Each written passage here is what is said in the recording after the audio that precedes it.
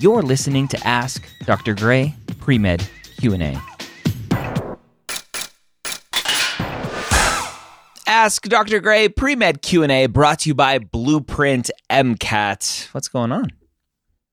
Hi. So I wanted to talk to you a little bit about the MCAT. Okay. The biggest exam that everyone freaks out about. Yep.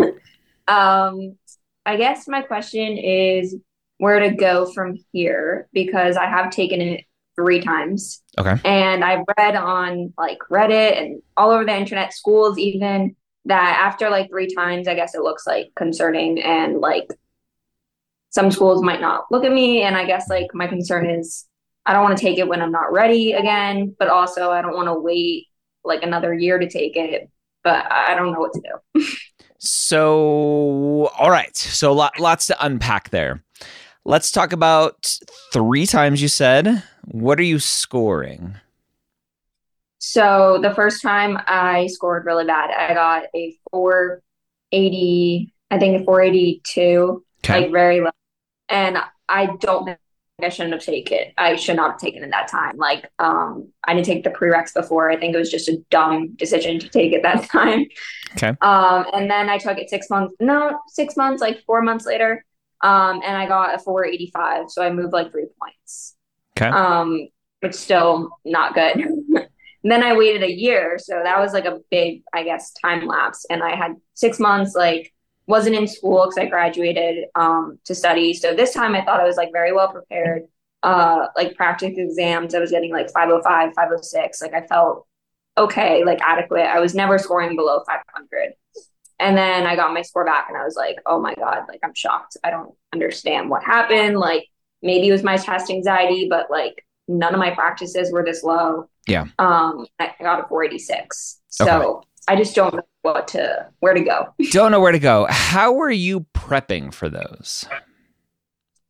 I did every practice possible, every resource, Blueprint, AMC, real test conditions, like the 7 hours would take the lunch break, like everything. Like I did everything right. And I just don't understand what happened, I guess. Yeah. Well, you mentioned test anxiety. Talk about that for a minute. I think that the first 2 times it was definitely more high because like I felt like so much pressure. Just like I've always been a bad standardized tester. Like even my SAT, like terrible. Like I had to go to community college first because I couldn't get an SAT score. So I guess it's been like a continuous thing throughout my life. Okay. But I really felt like this time like it was very under control. Like it wasn't bad. It was really calm throughout the entire exam. Like I felt good when I left, and I don't even know what happened. Yeah, that's the problem. Okay. So test anxiety is nothing new for you. The question is, what are you doing to work on it? Have you seen like a test anxiety specialist to help? I have not. And I'm definitely thinking about seeing one before I do a 4th try, because I feel like maybe that would help. But I just don't know. I feel like I don't know if it was test anxiety or if it was it's just confusing. Cause like I've spoken to like Blueprint and all the different resource companies, and they're like, what were you scoring beforehand? And my practices all aligned with like 506, 507. Like it just didn't make sense, I guess. Like what could have happened? I don't know. Test anxiety. So, yeah. I mean, it's very hard to be anxious about a practice test. Yeah. There's no ramifications to you doing poorly on a practice full-length exam. It's not until you change your environment, you actually go to the test center, you walk through those doors that you're like, oh, this is real. Your body knows. That cortisol starts spiking and your body knows. So how do like people, I guess, with test anxiety deal with it? They just see specialists and it gets better and they score better, and that's hopefully it. Yeah, hopefully that's the plan. There are psychiatrists and psychologists out there who work specifically with students with test anxiety.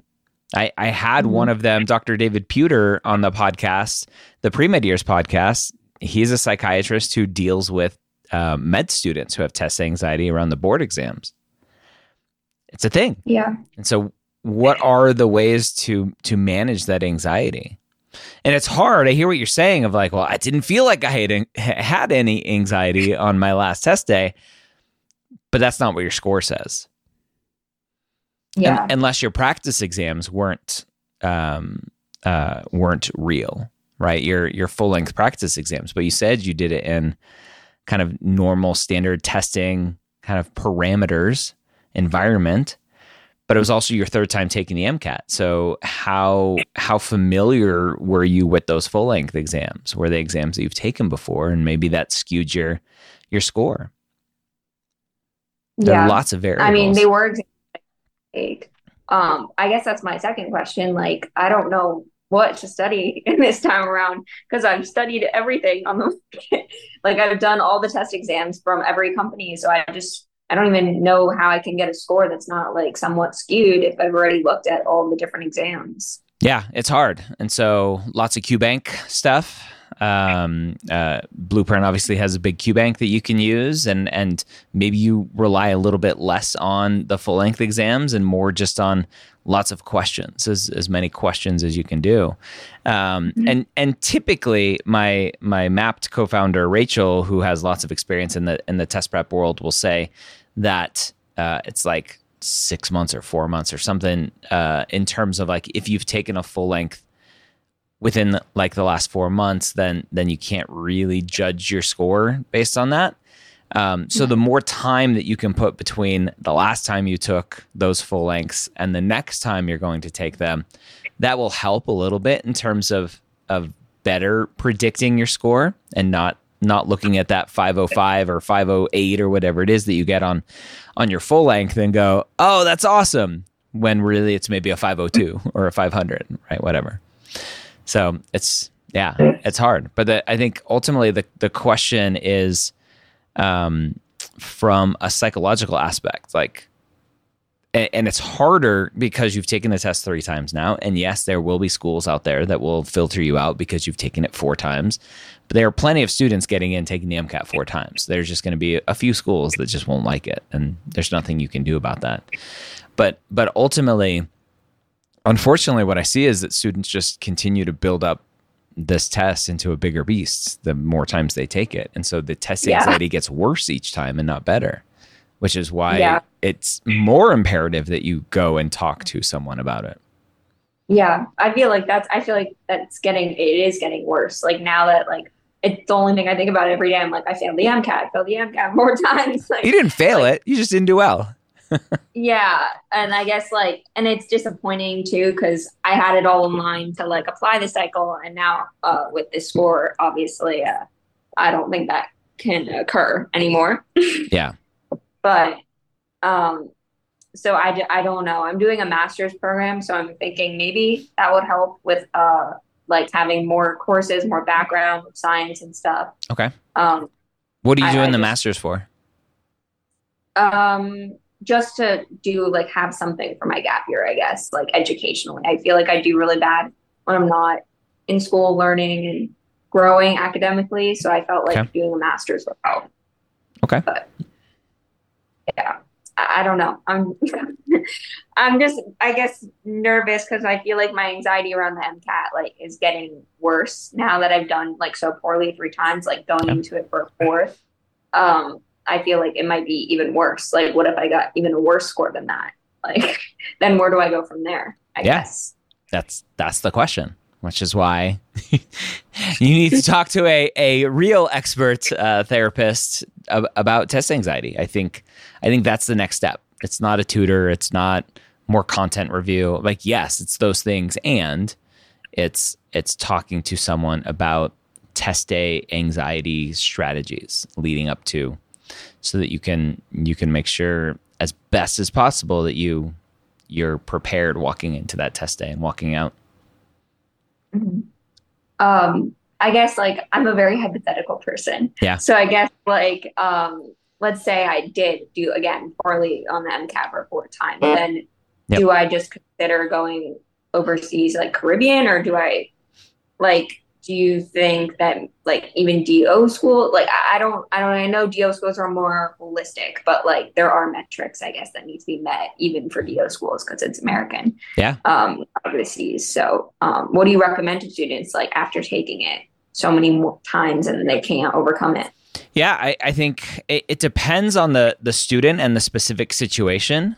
But typically students who have good GPAs and they're just terrible at taking the MCAT, 2 or 3 or 4 or 5 times, right? It's that potentially is the perfect recipe for going overseas, going to the Caribbean, etc., and just going to med school there, right?